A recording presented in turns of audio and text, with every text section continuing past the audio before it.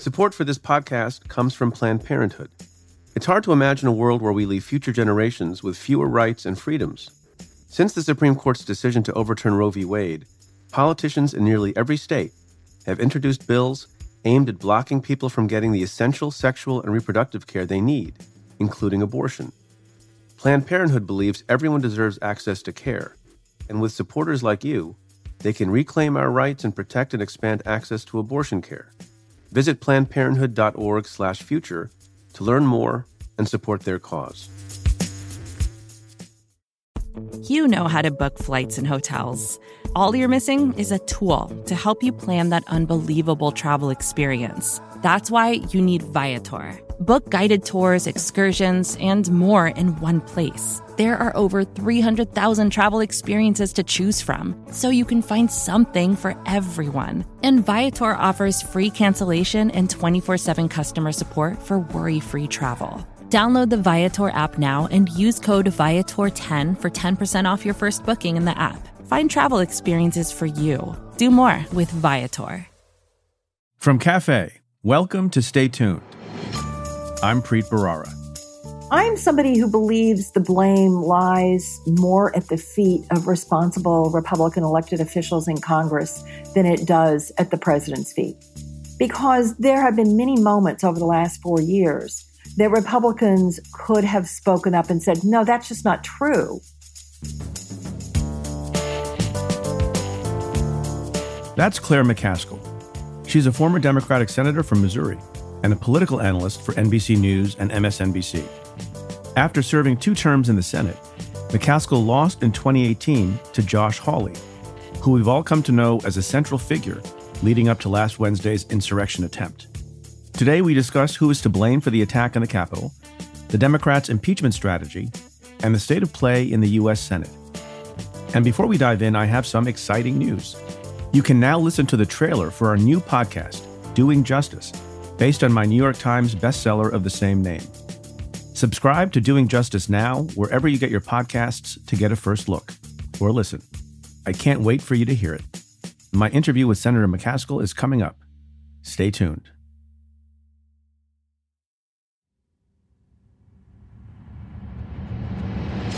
This past Tuesday, the afternoon of January 12th, Department of Justice officials finally held an official press conference relating to activities from the insurrection attempt on January 6th. And a lot of people have observed the same thing and asked a question. Here's Susan Hennessy, former Stay Tuned guest, in a tweet who writes, quote, "It is just insane that the FBI director, deputy FBI director, and acting AG aren't giving this presser," close quote. And Shauna, 503-82778, asks, what are your thoughts here, Preet? Any theories, significance? #AskPreet. So in case you missed it, the press conference was conducted by the acting U.S. Attorney in the District of Columbia, Michael Sherwin, and an FBI Assistant Director out of Washington, Stephen D'Antuono. And I had the same reaction that Susan had as I was watching. I will tell you that in my experience, when you have something of this national significance, with this scale, this scope, that is the basis not only of maybe dozens and dozens of criminal charges all throughout the United States, but also the basis of the first in history, second impeachment of a sitting president of the United States. It's usually the case that the leaders of the relevant organizations stand with the U.S. Attorney and others to make announcements, to answer questions. I will tell you that anytime we had a case of this significance, even though sometimes local U.S. attorneys chafe at it, Eric Holder or Loretta Lynch or Bob Mueller or Jim Comey would be standing there to show how important it was to the federal government. I think it's really weird, I agree, that those folks weren't there, neither acting Attorney General Jeff Rosen or FBI Director Chris Wray, especially since we went 6 days without hearing any official word from anyone. People had to piece together what happened and make predictions about what was going to happen based on press reports, sometimes from anonymous sources, and looking at clips on social media. And it's also weird, if you stayed up late, you might have seen that acting Attorney General Jeffrey Rosen posted a slightly bizarre video on YouTube talking about the events of January 6th. And one more thing on top of all that, the press conference was in the District of Columbia. That's where Jeffrey Rosen is. That's where Chris Wray is. So I don't know what was going on there. It sends an odd message. I mean, I thought that the two officials who briefed the public did a good job. I think there were some very interesting things, especially that the U.S. Attorney, Michael Sherwin, said. He said, among other things, people are going to be shocked at the charges that are brought. He said that there are about 170 open cases at this moment, and the numbers will, quote, geometrically increase, end quote, and that this is only the beginning. So they were making a big show of force about how this is going to take some time. It is going to be far-reaching. The charges will range from misdemeanors all the way up to felony murder, which was interesting to me, perhaps, and seditious conspiracy. So there's a disconnect between the silence of 6 days and then a press conference at which lesser officials were briefing the public, but in a tone and with content that suggested a deep commitment to bringing maybe perhaps hundreds of people to justice. So make what you will of that. Two other comments about the FBI and DOJ. One is we learned new details about how actually successful the FBI was in transmitting intel information to local authorities in D.C. and disrupting travel on the part of some of the worst actors who were coming to D.C. on January 6th. There was the arrest of the Proud Boys guy, and they talked about the disruption of other people who were probably among the more violent people coming. And even though they did those things, we still had that massive insurrection at the Capitol. The point of which is, as bad as it was, it could have been even worse. Another question arises as to how difficult it's going to be to hold people accountable in connection with January 6th. And on that, I have, I guess, a couple of observations. On the negative side, obviously there will be challenges because time has passed. People have fled the scene who are accountable. Evidence is able to be destroyed. Communications are able to be destroyed. And one benefit that you sometimes get from an immediate real-time on-site arrest is the possibility of incriminating statements made by people who will admit who they talked to and what they said and what their intentions were. All of those things make it easier to prosecute no matter what the criminal charge is. On the other hand, a lot of these folks were not only unafraid, but downright proud of what they were doing. And they posted video of themselves. And there's a lot of video that got taken. And you have a lot of witnesses because it was done out in the public and in the open. It just is very difficult at the end of the day to track down every single person who's engaging in violence and insurrection on that day. Some people have asked questions about what some of the more serious charges that are available to be brought against the rioters. For example, Twitter user KG D'Angelo says, "Your and Ann Milgram's thoughts on viability of sedition charges and or felony murder. #AskPreet. Now, with respect to felony murder, I think that's an uphill battle. Felony murder is the principle at law under which someone can be liable for the death of someone while not intending to kill that person, but while committing some other serious felony. And in the process of committing that serious felony, if it was foreseeable that someone could die in the process, that's felony murder, but the underlying serious felony has to be enumerated in the statute. So, for example, felony murder is available if during a botched robbery, someone dies, or during a rape, someone dies. And it's not clear to me, and I haven't studied it very deeply, that there's an available predicate felony that these rioters could be charged with that would result in a felony murder charge. Although Michael Sherwin yesterday, the acting U.S. attorney, did mention felony murder in connection with possession of explosives. So I will look at that more carefully. But I think felony murder is not going to be available for too many people if it's available for anyone at all. On the other hand, seditious conspiracy is a charge that's not often brought. It's a serious charge, but it looks like it contemplates exactly what lots of folks did on January 6th. Let me quote from the statute. It's 18 United States Code 2384, which says in part, "If two or more persons in any state or territory conspire to overthrow, put down, or to destroy by force the government of the United States, or," this is the important part, "or by force to prevent, hinder, or delay the execution of any law of the United States, or by force to seize, take, or possess any property of the United States, contrary to the authority thereof, etc., you're subject to imprisonment of not more than 20 years. Now, I didn't have occasion to prosecute or oversee the prosecution of seditious conspiracy. It didn't happen a lot in the Southern District. It doesn't happen a lot generally. But if you look at the language of the statute, it seems that the violent mob was trying to do exactly what's contemplated in the statute, and that is to prevent, hinder, or delay the execution not just of any law of the United States, but a central core constitutional function, and that is the counting of the ballots of the 2020 presidential election. It's a solemn constitutional function set forth in our most important organizational document, and a lot of these folks came to the Capitol for the express purpose of stopping that. So unless I'm missing something, I think seditious conspiracy will be available for a number of people.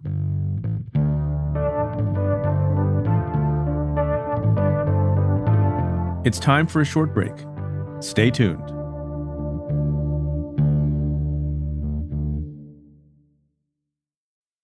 Support for Stay Tuned comes from Mint Mobile. The secret to Mint Mobile's premium but affordable wireless plans is that they sell them totally online. Mint Mobile was one of the first to cut out the costs of retail, and they then pass those savings on to you. By switching to Mint Mobile, you could say goodbye to an overpriced monthly plan or unexpected fees. You can get 3 months of premium wireless service for $15 a month. That includes unlimited talk and text, plus high-speed 5G data. Signing up is super easy and painless, and you don't even need a new device when you do. To get this new customer offer and your new 3-month unlimited wireless plan for just $15 a month, you can go to mintmobile.com/Preet. That's mintmobile.com/Preet. You can cut your wireless bill to $15 a month at mintmobile.com/Preet. $45 upfront payment required, equivalent to $15 a month. New customers on first 3-month plan only.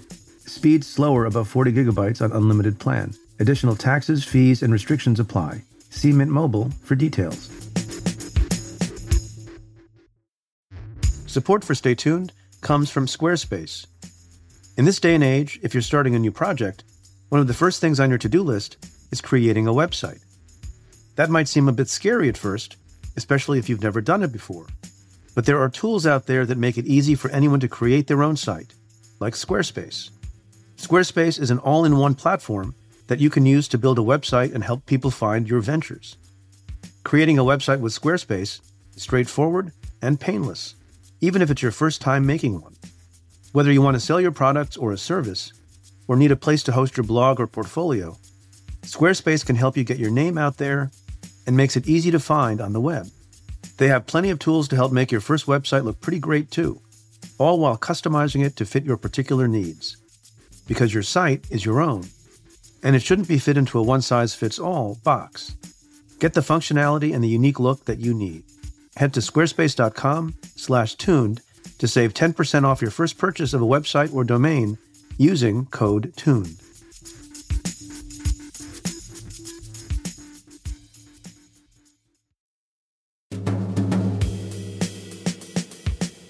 My guest this week is Claire McCaskill. She's a former U.S. Senator from Missouri and now a political analyst for NBC News and MSNBC.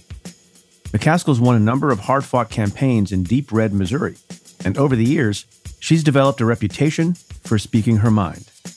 McCaskill joins me today for a candid conversation about last week's insurrection attempt at the Capitol, how Joe Biden should approach his first 100 days in office, and the lessons she's learned from a life in politics. Senator Claire McCaskill, thank you so much for being on the show. My pleasure. So I have a lot of things to discuss with you, given what's happened in the last week in our nation's capital. But I want to begin with a personal story, which you will have no recollection of. But since I have you, I'd like to mention it. So back in 2006, I was working in the Senate. I was chief counsel to Senator Schumer. He was head of the DSCC.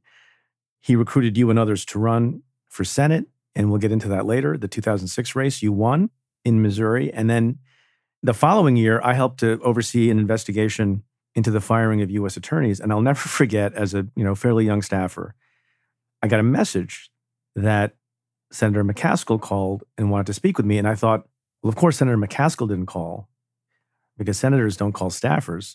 I can't call her back. So I didn't even want to call back your chief of staff because I thought that was too high ranking. So I called your LD, your legislative director. I said, hi, it's Preet Brar returning the call. Someone from your office wanted to speak with me. And she said, oh yeah, Senator McCaskill wants to speak with you. Hold on a second. And then she put you on the phone. I don't know if people appreciate that is not so common for the senators in that body to talk directly to a staffer. And so I just wanted you to know it's a small thing, but I was thrilled that you took the time to ask me your question directly and we had a nice little chat. Well, Preet, that's a great story. And I just got to say that if I'm going to give a tip to anyone who is serving in government, know that the power is with good staff. With the staff. And if you can find the right staff person that has the portfolio of the policy issues you're working on, you will skip a lot of steps and get a lot more done going directly to that staff person. It was early. It was the middle of my tenure there. And I can count on one hand. I mean, Chuck Schumer used to do this. He would talk to staff all the time. And I think it's smart. But I count on one hand the number of times that a sitting senator chose to speak to me directly as opposed to passing a question through the member. And so I'll tell you, who the other people were that I can remember? Sheldon Whitehouse and our erstwhile friend, Lindsey Graham. Well, there you go. There you 2 go. out of 3 ain't bad. So we're recording this on Tuesday, January 12th, and who knows what God all things will happen in the next couple of days. My first question to you is, what is the emotional state of your former colleagues after the violent insurrection on the Capitol last week? And I'm sure you're talking to some of them. How are they feeling, not as legislators first and foremost, but as people? Preet, I would describe, and I would say this on a bipartisan basis, shaken, certainly on the Democratic side, determined. When you're dealing with United States senators, most of them know their way around politics, particularly in their own state. But there's no question that all of my former colleagues are really, I believe, of the belief that they're in uncharted waters to some extent in terms of politics, especially my Republican friends, because they are really in a vice grip right now between knowing the right thing to do and knowing the dangerous political waters they will be treading in if they do the right thing. You said an interesting phrase a second ago that some people might be surprised to have heard. You said Republican friends. How is it that you have Republican friends? Can you explain that to the public? Yeah, I think it's important to acknowledge that the members of the Senate are friendly with each other and are personal friends. Now, I can't say that for all of the senators. I was going to mention a couple that maybe you can't say that about. No. Certainly there are some that are, so porcupine-esque that you don't approach or even try to strike up a personal relationship with. But I spent a lot of time working across the aisle. I thought it was important that we get things done. And frankly, you have to work across the aisle to get things done that last, that aren't fleeting. I think you're going to witness that over the next couple of years with the tax law. That was not bipartisan, and I don't think many parts of that will last because of it. So when you work with people across the aisle, then you become friends and you continue to visit with them. I hope I remain friends with many of them until the day I die. How big a deal in the history of the country were the events of January 6th? A very big deal. And it will become, I think, stark in the relief of time. I think it will, books will be written about it. Courses will be taught about, I think, this era in American politics and how it went off the path of normal. And certainly the culmination of that will be what happened, especially now, Preet, that we're in such a visual communication world. Those videos are now on people's hard drives. They're never going to go away. People are always going to remember those images. And I think it is going to, hopefully, will be a cautionary tale. Hopefully we'll learn from it. But there's no question this was a big day in American history. Who's mostly to blame for it? Well, I'm somebody who believes the blame lies more at the feet of responsible Republican elected officials in Congress than it does at the president's feet. Because there have been many moments over the last 4 years that Republicans could have spoken up and said, no, that's just not true. No, that's not true either. We're not going to have a rigged election just because Donald Trump is afraid of losing. And ultimately, they painted themselves into a corner where they accepted either by embracing or ignoring the big lie, which was somehow this election wasn't free and fair. And that is the lie that does the permanent damage. And so I put just as much blame at the feet of Republican elected officials as I do at the feet of the liar in chief. You tweeted just a few hours ago, I saw right before we started taping, we should all memorize the 8 senators who voted for the big lie after death and destruction in the Capitol, and then you list them, Hawley, Cruz, Marshall, Loomis, Hyde-Smith, Kennedy, Scott, meaning Rick Scott, and you wrote some former football coach from Auburn. What should people do about those senators? Remember who they are.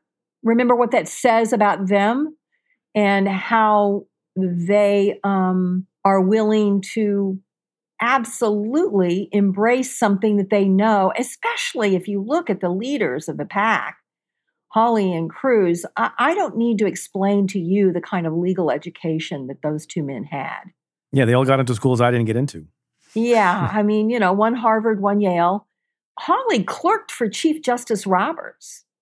And as a side note, when some of the crazy stuff was being said by the president's lawyer, Lynn Wood, about Chief Justice Roberts, Hawley never even defended him, which is startling in how craven that is and how willing he is to set aside what is normal human behavior under the auspices of loyalty to a Supreme Court justice that you clerked for, how willing he was to abandon that in order to pursue his ambition to get a foothold into the Trump base for his future aspirations. So those two guys know better. They know that the Trump's lawyers had all of the quote unquote evidence of fraud. They know they had an opportunity to present it in various ways, in various forms, in courts across this country, both state and federal. They know that it was soundly rejected as unreliable, as rumors, as not relevant, or as not material. And instead of embracing the courts and the decision that the courts made, I think there was the tally is 1 in 64 in terms of wins and losses for the Trump team in court. Instead of embracing the courts, which both of them should have, considering their background, they decided to ignore that in another brutal blow to our democracy, because that's a gut punch to our judiciary. So shame on the two of them. And I hope both of them have huge problems in the future. I'm afraid Hawley won't in Missouri. I can't speak for Cruz in Texas, but I imagine both of them now have a toehold on the national stage they didn't have before. You mentioned that Hawley and Cruz know better. They're members of the bar, highly educated lawyers, clerked at the highest levels. Does Trump know better? That's a good question. Let the record reflect that the senator has sighed. Yeah. Because I struggle with that too. And I sometimes worry, just as preface, I sometimes worry that when we say things like he's dumb or he doesn't know better or he's blinded, we let him off the hook. And I think he's a much more intentional actor than we sometimes give him credit for. And I don't feel like he should be let off the hook. Yeah, I agree with you. I don't think he's dumb. I think he is a master manipulator. He's a marketer at his core, kind of a huckster, the guy who could come into town and sell stuff and then get out of town when people figured out it didn't work. But I do think he has a form of mental illness in terms of the level of narcissistic behavior that he displays on a constant basis. I have known people who were such degenerate liars that they lost track of whether they were lying or not. And he may go in that category. Such a complete liar that he loses track of where the truth actually is. Now, I don't want to give him any credit for anything. He's been, I think, the worst president in our country's history for a lot of reasons. But I think he's in a different category than both Hawley and Cruz. But both of them are bad. You didn't. So in your list of 8 senators, I understand how you made the list based on how they voted and the objections they raised. Where do you place the current still majority leader of the Senate, Mitch McConnell, on the spectrum of contributing to the crisis, enabling the president, et cetera? Well, he is one of the people that decided it was in the best interest of his political power to play along to the extent that he needed to for the entire Trump presidency. Now, I will give a small smidgen of credit to McConnell for drawing the line. And he did draw a bright line. I mean, make no mistake about it, he worked very hard to keep Republicans in the Senate from doing what Josh Hawley did. And he pulled it off until Hawley broke. So you give him a smidgen. He gets a smidgen. He gets a smidgen. I mean, the speech he gave on the floor was the right speech to give. And, for many of us who have watched, in agony over the failure of Mitch McConnell to stand up to Donald Trump time after time after time when he was lying about things, and especially on things like executive power and taking away the power of Congress to appropriate funds. I mean, the way the president stole money from the military to build the wall was breathtaking for someone who had watched the righteous indignation of the Republican senators about the unbelievable executive overreach of Barack Obama. Watching them all fold like cheap shotguns to Trump's, blurring of the line of the checks and balances that are contained within our Constitution was horrible. But he did do the right thing when it came to certifying the election. And I guess I gotta give a slight nod to him for that. Everyone has some line. Now, so let me ask you about one more person who was chanted about by a subset of the rioters at the Capitol, who went there, and we've seen the videos. They're chanting, "Hang Mike Pence." This is the loyal vice president to the president, to Donald Trump, who arguably himself drew some line at the end, didn't give a speech. Where do you place him? I think he will be an asterisk in this chapter. I don't see him emerging in a strong role in the future.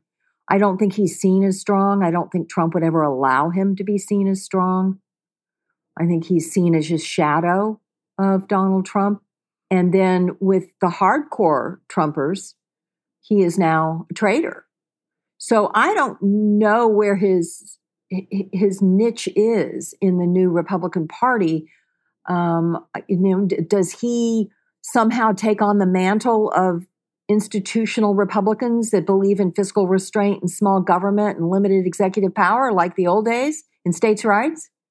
Or is he a new version of the Trump mantra of me, and a little bit of populism and anti-free trade? I don't think America has any idea what Mike Pence stands for other than very, very conservative on social issues such as LGBTQ rights and, abortion. So I think I assume that if Trump were to resign, he wouldn't give Trump a pardon now. I don't think so. Maybe I shouldn't assume that. I think that ship has sailed, which is another reason why he won't. But can we pause to marvel at the latest example of how much influence Trump has over his base? And we've seen it again and again and again, and some people call it a cult because there's, cultish behavior. But to me, the most remarkable example is this incident that we're talking about, where Mike Pence is the loyal number 2, never speaks ill of Trump. There have been some reporting that your former colleagues, to each other would joke about President Trump and about his, flaws, et cetera. But they wouldn't do it around Mike Pence because Mike Pence wouldn't tolerate it. So here's a person who's been as loyal as anyone, never upstaged the president, and on a dime, because he won't do this crazy thing and give the election unlawfully and unconstitutionally to the president, not only does the base turn on him, but some of them talk about hanging him in public. I mean, have you ever seen any politician ever in your lifetime or read about who has that kind of, flip on a dime influence with their base? No. And I think it's a complicated explanation as to why. I think it starts that Trump understood grievance better than most American politicians. He has no empathy, but he understands grievance. And he understood that there was a wide swath of people out there that were sure that the only reason they couldn't afford to retire and the only reason they couldn't afford to take a vacation or to send their kids to college was because of Mexicans or Muslims or brown-skinned or black-skinned people or women's rights. And he tapped into that grievance, which obviously at some level has racist undertones. And he wrote it. And the more the system fought Trump, the stronger that bound him to those folks. The more, when Hillary called them deplorables, that was the first step of, we'll show you deplorable. And at every step along the way, the more the institutions rejected Trump's way in horror, the more those folks decided he was their guy. And that was augmented extensively by the way we get our information now. I remember, Preet, I'm much older than you are, but I remember when I was a child, my parents would turn on either Huntley and Brinkley or Walter Cronkite, and we would watch in Missouri, the evening news came on at 6 o'clock. We would watch the evening news at 6 o'clock, and as soon as it was over, we'd turn off the TV and sit down and eat dinner. And we'd talk about what was going on in the world or in our community or whatever at the dinner table. Well, now people can go wherever they want to get affirmation and sometimes fanciful theories that feed their grievances.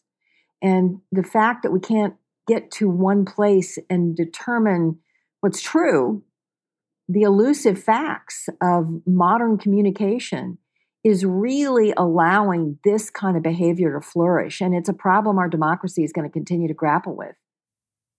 So let's talk about the culpability of Donald Trump, because that's what people are talking about. They invoke the 25th Amendment or talk about it. Impeachment, the D.C. Attorney General is talking about a statute that maybe Trump violated. Maybe a future Justice Department can look at Donald Trump. What should happen to him? How should he be held accountable in a way that's most consistent with our laws and democracy? It's a tough question, and you and I have something in common. I will tease you and say I was a real prosecutor and not a Fed. I spent years handling way more felonies than any person should ever have in terms of a caseload in the state prosecution systems in Missouri. And I think this is a very tough question because we do not want to make Donald Trump a martyr. And I think but we also want to hold him accountable. I think him being impeached again, I think probably on Wednesday, I believe he'll be impeached by the House, and I believe it will come to the Senate, and I do not believe they will convict him, although I think there'll be more votes for it than there were the first time on the Republican side. And then the question is, how is he held accountable? I think it's hard to do things. I would like to see, frankly, him be prosecuted for his financial crimes, because I think it takes it out of somewhat of the realm of he's being persecuted for his politics, which is what his base is going to see if it's all about him encouraging them to fight the result of the election. So I know this. I know that Donald Trump lied on financial documents. I know it as sure as the sun comes up in the morning. And I know that the federal government has all kinds of ways to get to people who lie on financial documents when those lies are relied on by financial institutions or the IRS. The cleanest way to get at Donald Trump is to continue to isolate him in terms of his businesses and to prosecute him for crimes he committed in association with his finances, I think. But I could be talked out of that. I'm not talking you out of it. But on this thing that's now got a lot of momentum in the House, you're supportive of impeachment.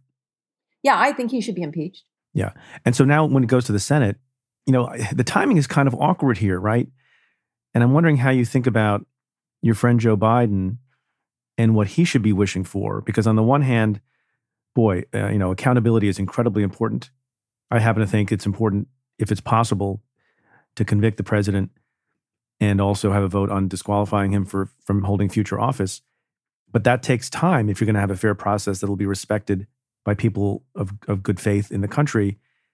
Meanwhile, it's going to be the first 100 days of Joe Biden's presidency, and he's got COVID to deal with, and he's got a cabinet to appoint.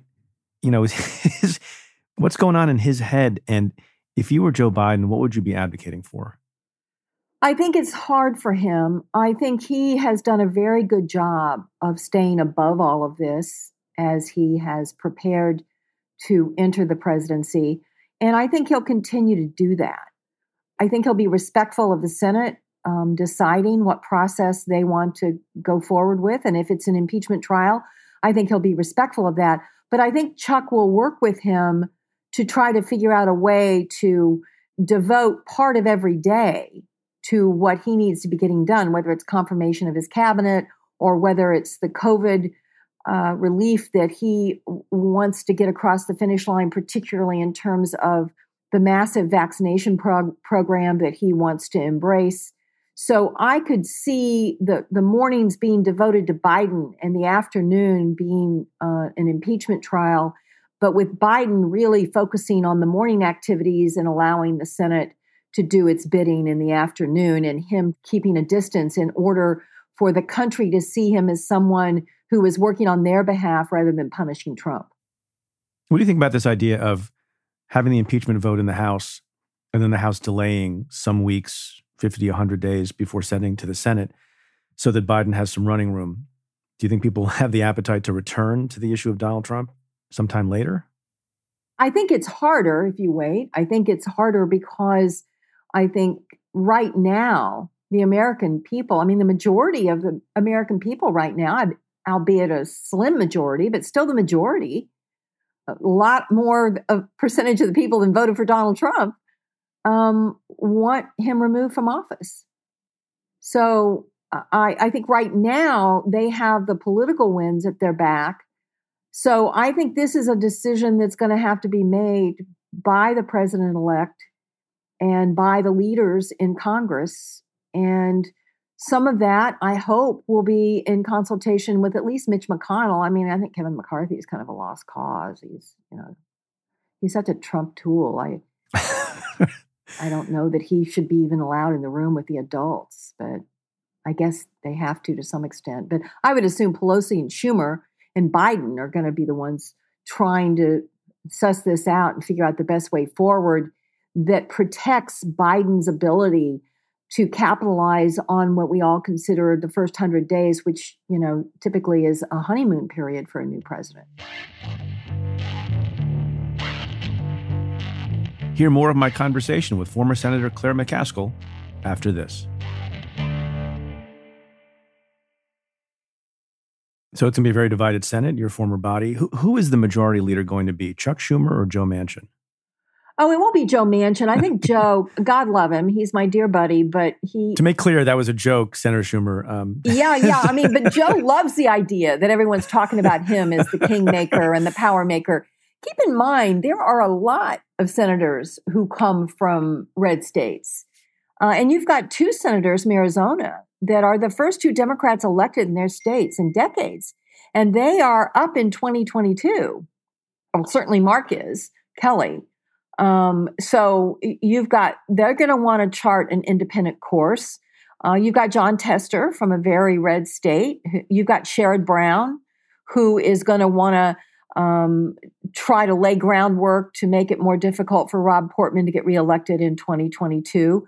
So there are going to be, and then you've got, the moderate Republicans who are going to want to legislate again, that are going to want to be part of something, whether it's, Lisa Murkowski, who's also up, I think, in 2022, and Susan Collins, and Lisa Murkowski's made noises about leaving the Republican Party. So There'll be a lot of Democrats trying to woo her over to caucus with the Democrats. I don't know that would be possible. I think she would probably continue to caucus with Republicans, although she's technically ran as an independent last time.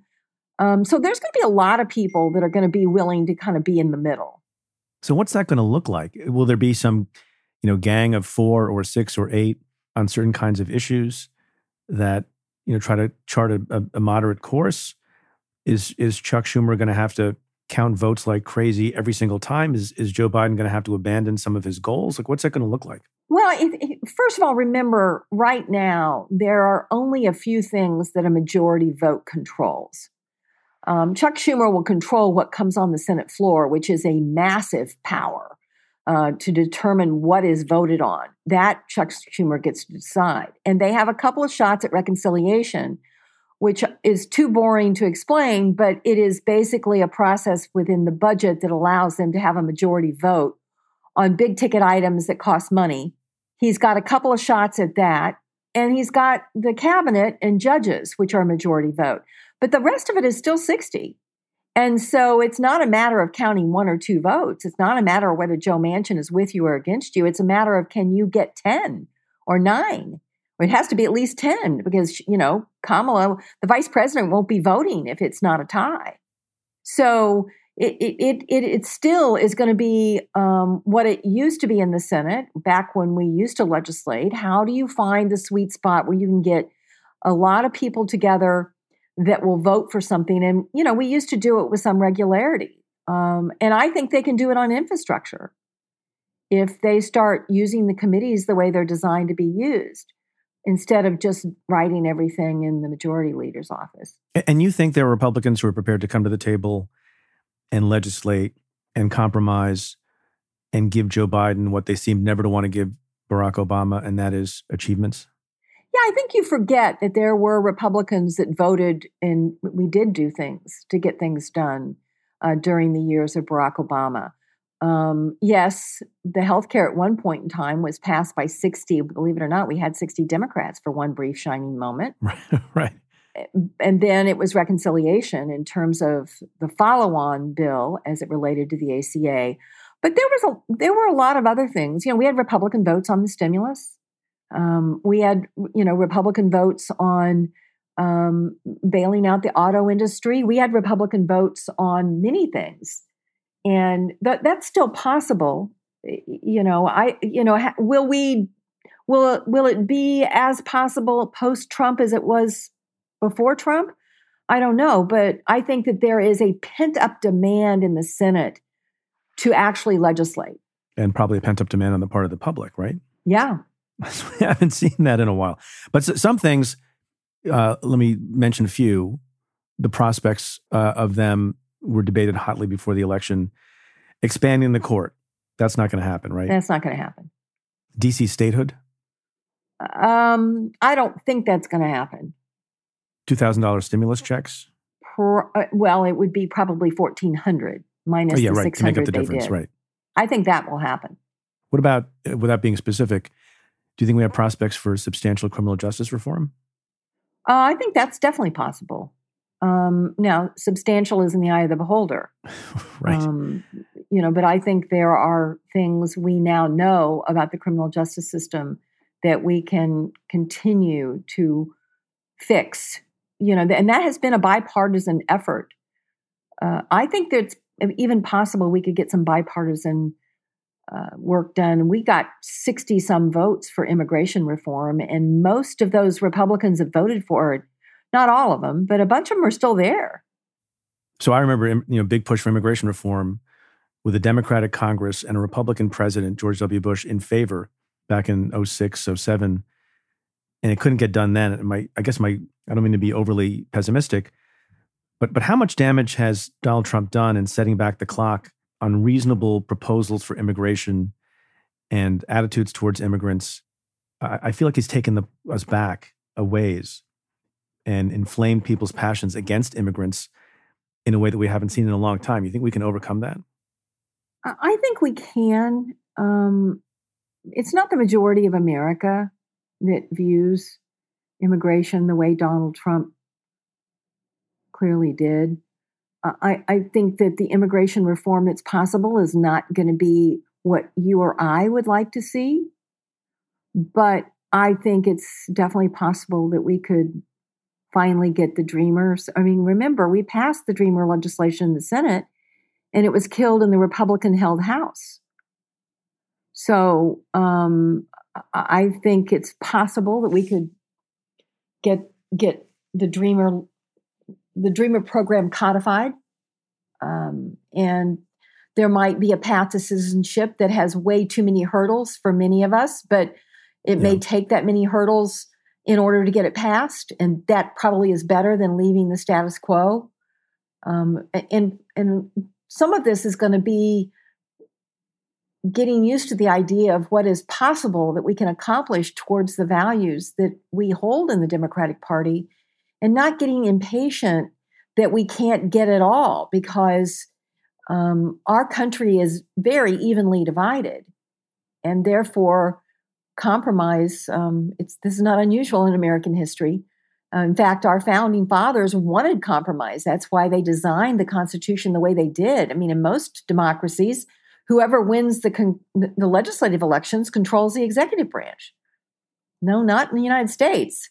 Those are separate decisions the people make. And so the fact that you have all three branches controlled by Democrats now, but just barely, means that just barely. we shouldn't make compromise a dirty word. So how's that going to work? I understand compromise as between Democrats and Republicans, and you can sort of think about that dynamic, and there's a lot of precedent for that. There's also precedent for the following. It seems like the Democratic Party is the bigger tent, and the Republican Party, you have a lot of people who've left it because it's nothing other than seemingly adoration for Donald Trump. But you have people on the left in the Democratic Party who are getting elected, in the House especially, and they're more moderate figures. And then you have Joe Biden, who I think is even referred to himself as kind of a bridge to the future. How are those battles going to play out, and by what tactics? I think it remains to be seen. We were able to defeat Donald Trump because we stayed unified as a party. And I give a lot of credit to the progressive wing of the Democratic Party for, Bernie and Elizabeth and AOC and all the people that support her, all going all in for Joe Biden. That was essential for us in terms of turning Donald Trump out of office. Now we've got to remember that we can't start the kind of fights that they now have in the Republican Party. I mean, there's a real schism in the Republican Party right now between people who believe in some kind of fiscal restraint and states' rights and free trade and all of the things that were the mainstays of the Republican Party versus the Trump Party. We don't need to fight each other. We can disagree with each other, but I think it's important not to be critical of each other and try to figure out all those things we agree on that we need to move, because there's a bunch of them that we agree on, without getting upset that it's not going as far and as fast as some in the party would want. How would you describe Harry Reid as majority leader? What kind of leader was he? Harry, old school. Right. Inside baseball. Harry, I'm not speaking out of school, and if Harry hears this, I know he'll smile. This is not the most telegenic guy in the world. He says that himself. Yeah. I mean, an interview with Harry Reid is painful, especially if it's on TV.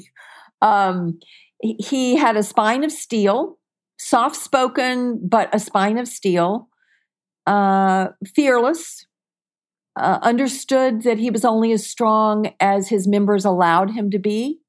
Ultimately, I think the challenge for Chuck Schumer is going to be, Harry and Mitch quit talking, and I don't think that Chuck and Mitch have talked a lot in the Trump years, but maybe more than Harry and Mitch talked.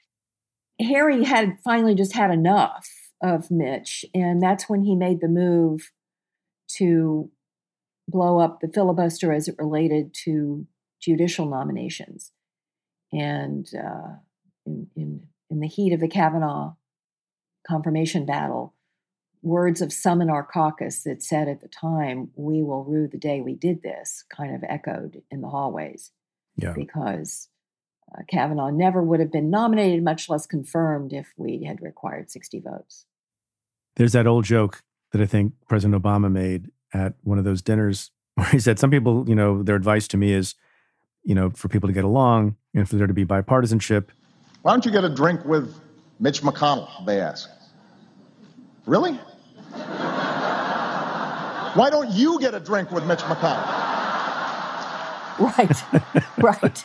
Just since you mentioned McConnell, what do you make of these members of the cabinet, including McConnell's wife, Elaine Chao, who resigned as transportation secretary with just days left in the term? Do you give them a smidge? Do they get any credit? I don't know. It's hard. How do you go to work for a guy like that? somebody who's such a liar. I mean, he's such a liar. And they all knew it when they took the jobs. I can't give them much credit. I mean, frankly, the cynical part of me thinks they did it because they were afraid they were going to have to vote on the 25th Amendment. Yeah, that's what some people have said. Do you miss the Senate? I don't. You don't? I really don't. I miss my friends. I work hard at trying to stay in touch with many of them. I feel like I landed in a tub of butter. I mean, you understand, Is that a good thing? Yeah, most of the people on Capitol Hill don't know the pleasure of laboring politically in a state that's hard.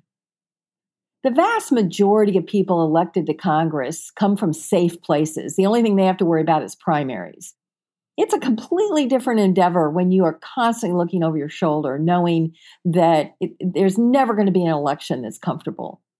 So I'm glad to be done with that part of my life. I feel like, I can't believe that somebody is paying me to mouth off and to say exactly what I think. Tell me about it. It's unbelievable. Tell me about it, Senator.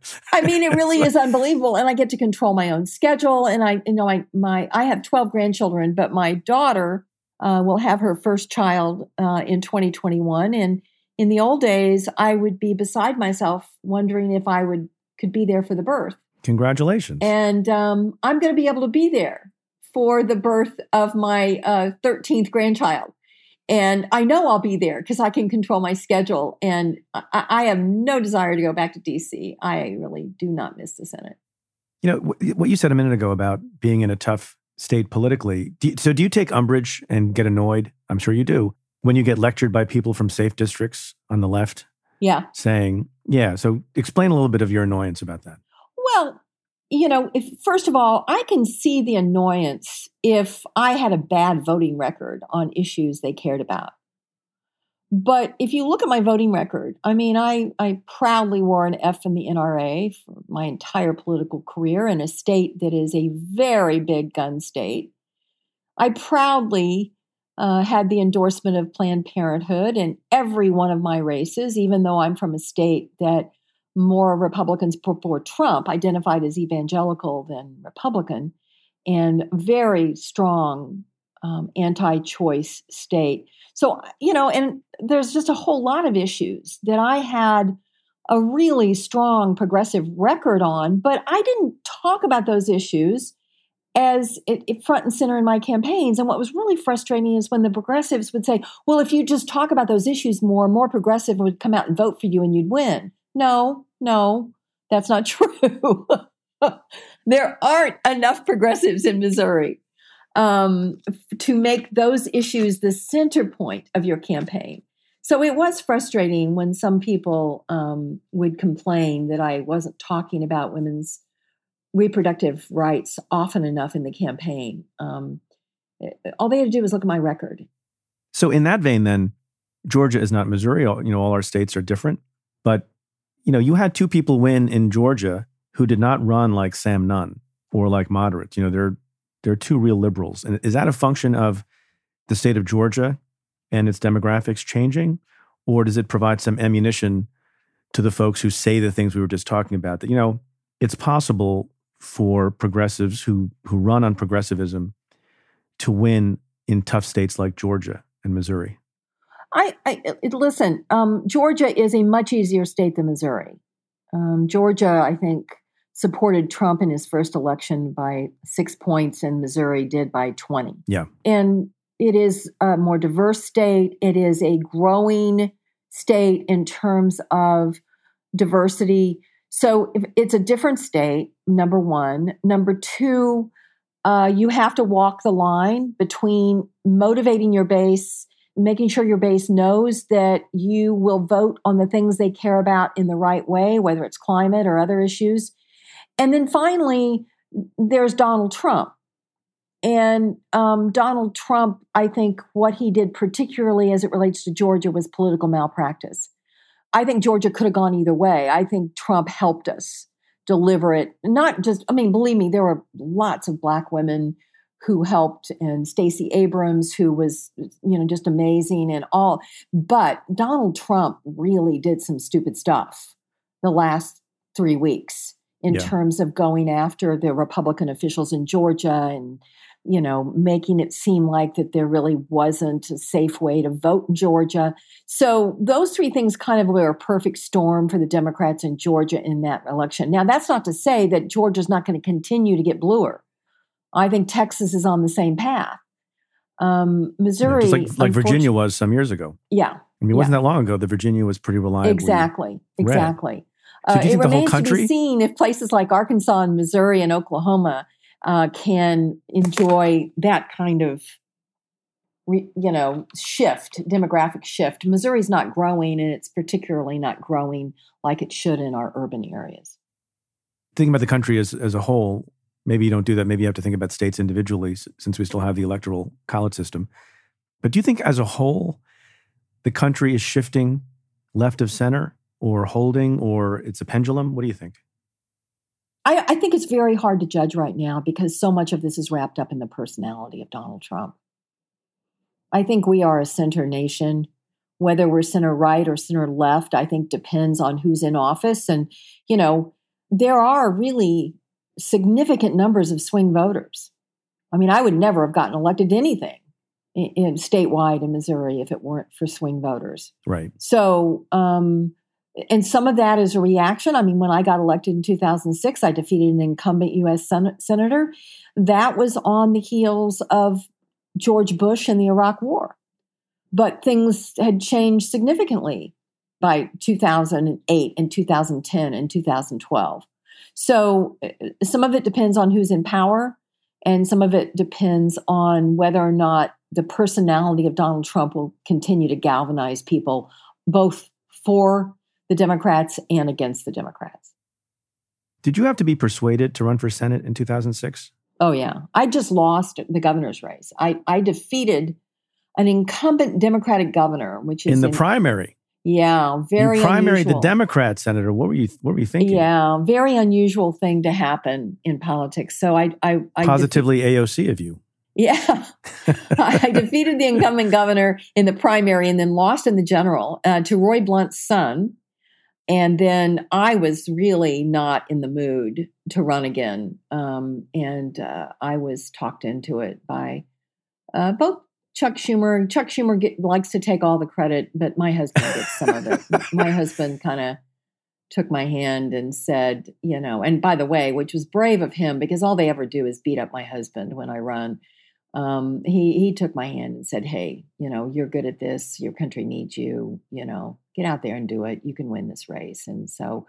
Well, I will tell you, I started working for Senator Schumer in the beginning of 2005, and I was on the legislative side, but I would overhear conversations he would have with others, including Harry Reid, about recruiting candidates for 2006.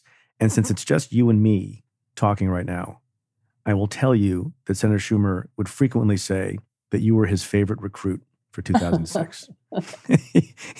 He would get off the phone with you sometimes, and he was just radiant. He was really thrilled. Yeah, we listen. We are very close friends, and we still talk all the time. He will proudly tell you he ask him what my phone number is, and he will trip off his tongue like clockwork. He and I, in fact, we just talked last night. So we're close friends, and since just the two of us talking. Just the two of us. I will tell you this. I like Iris better than I like him. Well, I should tell you, it's just the two of us talking right now.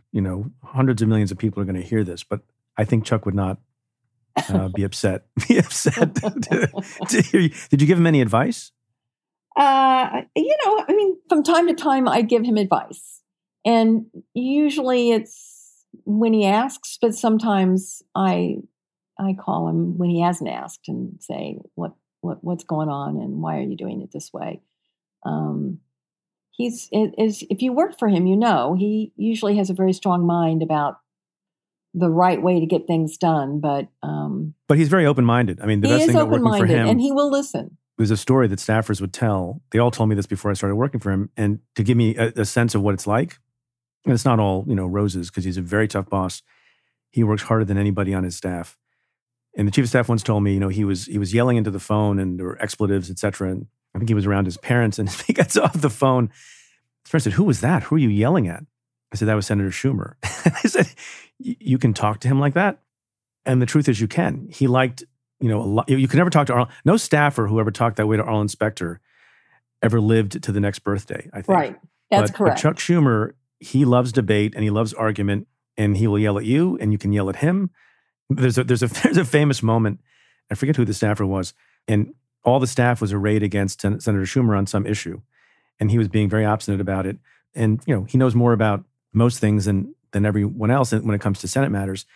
And the staffer finally won the day by saying, Chuck, you may be smarter than all of us individually, but you're not smarter than all of us collectively, which caused him to laugh and I think change his mind.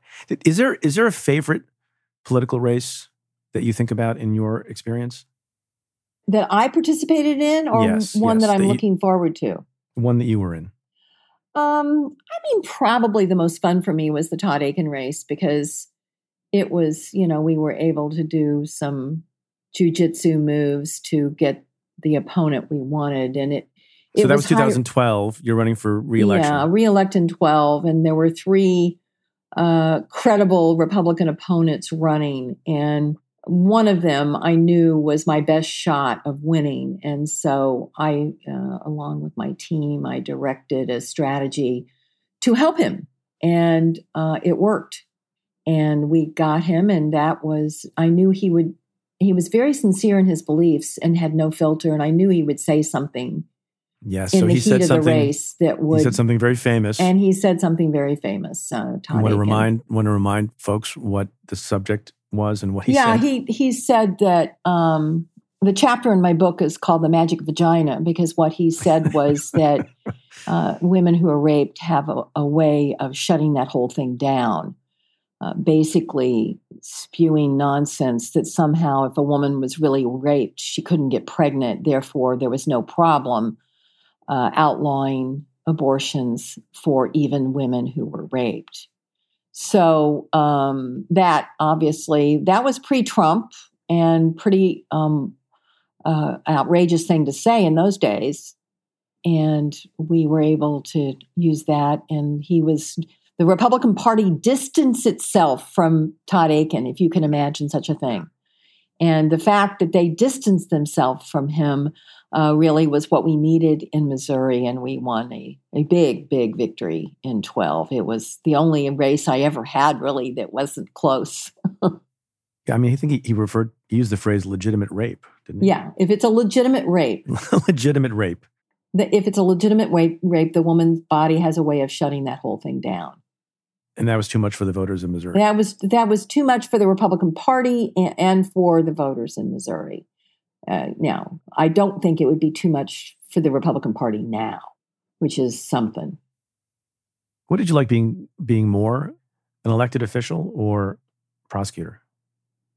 Which do I like more? Which? A prosecutor or elected official? Oh boy, that's a tough question. I loved being a prosecutor. How come? Well, I am somebody who really, the only thing that hearings were fun for me is it was the only chance I had to even come close to a cross-examination. If you are especially if you're a state prosecutor, and, remember the FBI, for everyone who's listening, doesn't answer 911 calls. They decide what cases they're going to take, and the state prosecutors take everything else. And so if you are in a busy urban DA's office, you are in the courtroom all the time. You are trying jury trial after jury trial after jury trial. And it is an amazing experience to be part of a jury trial. And I loved that part of my work. The collegiality of the prosecutor's office, the ability to help victims, we did a lot of groundbreaking things. We started one of the first drug courts in the country when I was the elected DA in Kansas City. I started a domestic violence unit, which had never been done before. We did not just community policing, we did community prosecution. So we had a drug tax where we not only funded additional police officers, but we also funded drug treatment. So I was very busy in a holistic way looking at the drug problem as a public health problem.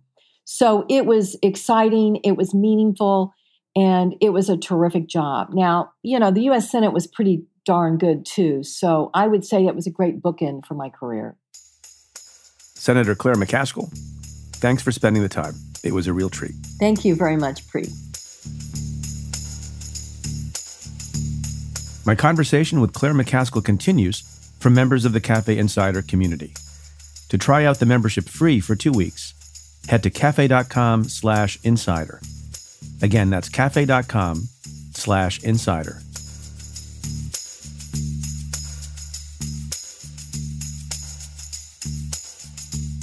So I want to end the show this week with a brief word about the Justice Department, where I spent most of my adult career.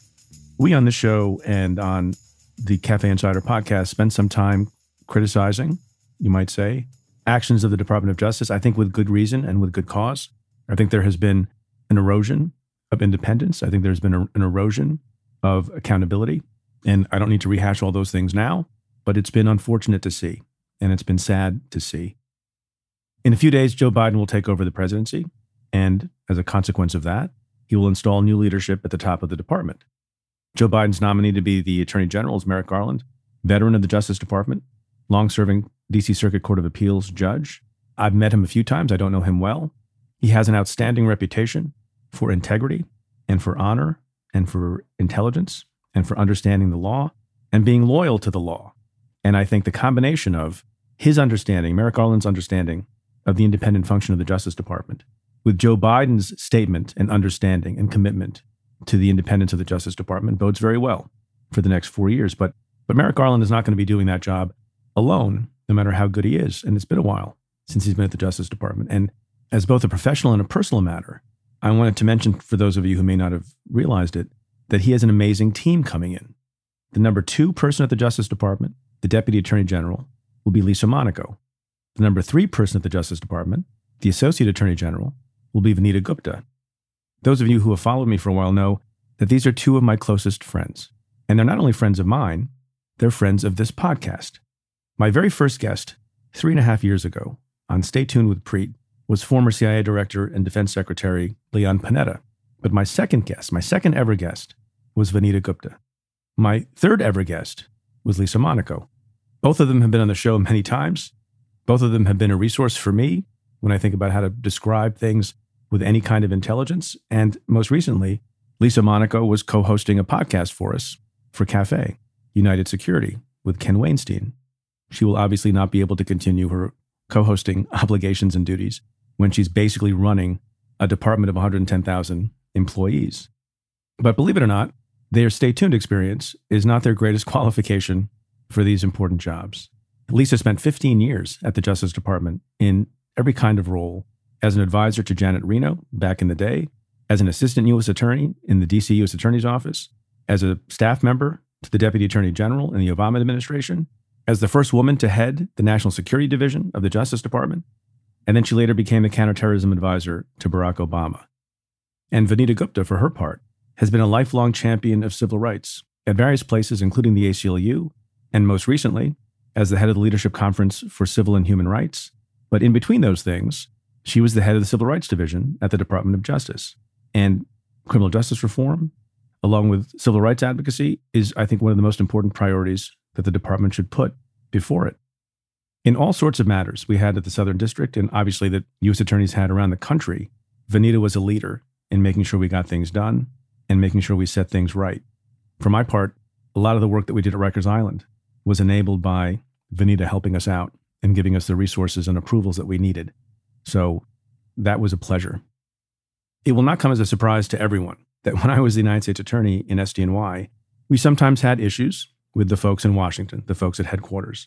But as Lisa and Vanita know, because I told them this in real time, my 2 favorite people at Main Justice in Washington when I served were none other than Lisa Monaco and Vanita Gupta.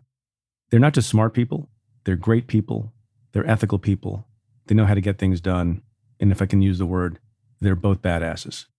The department is lucky to have them, and the country is lucky to have them. And I wish them great luck and great success, because there's a lot of work to be done. Congratulations.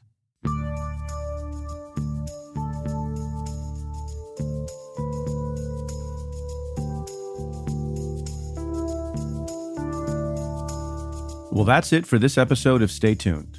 Thanks again to my guest, Claire McCaskill.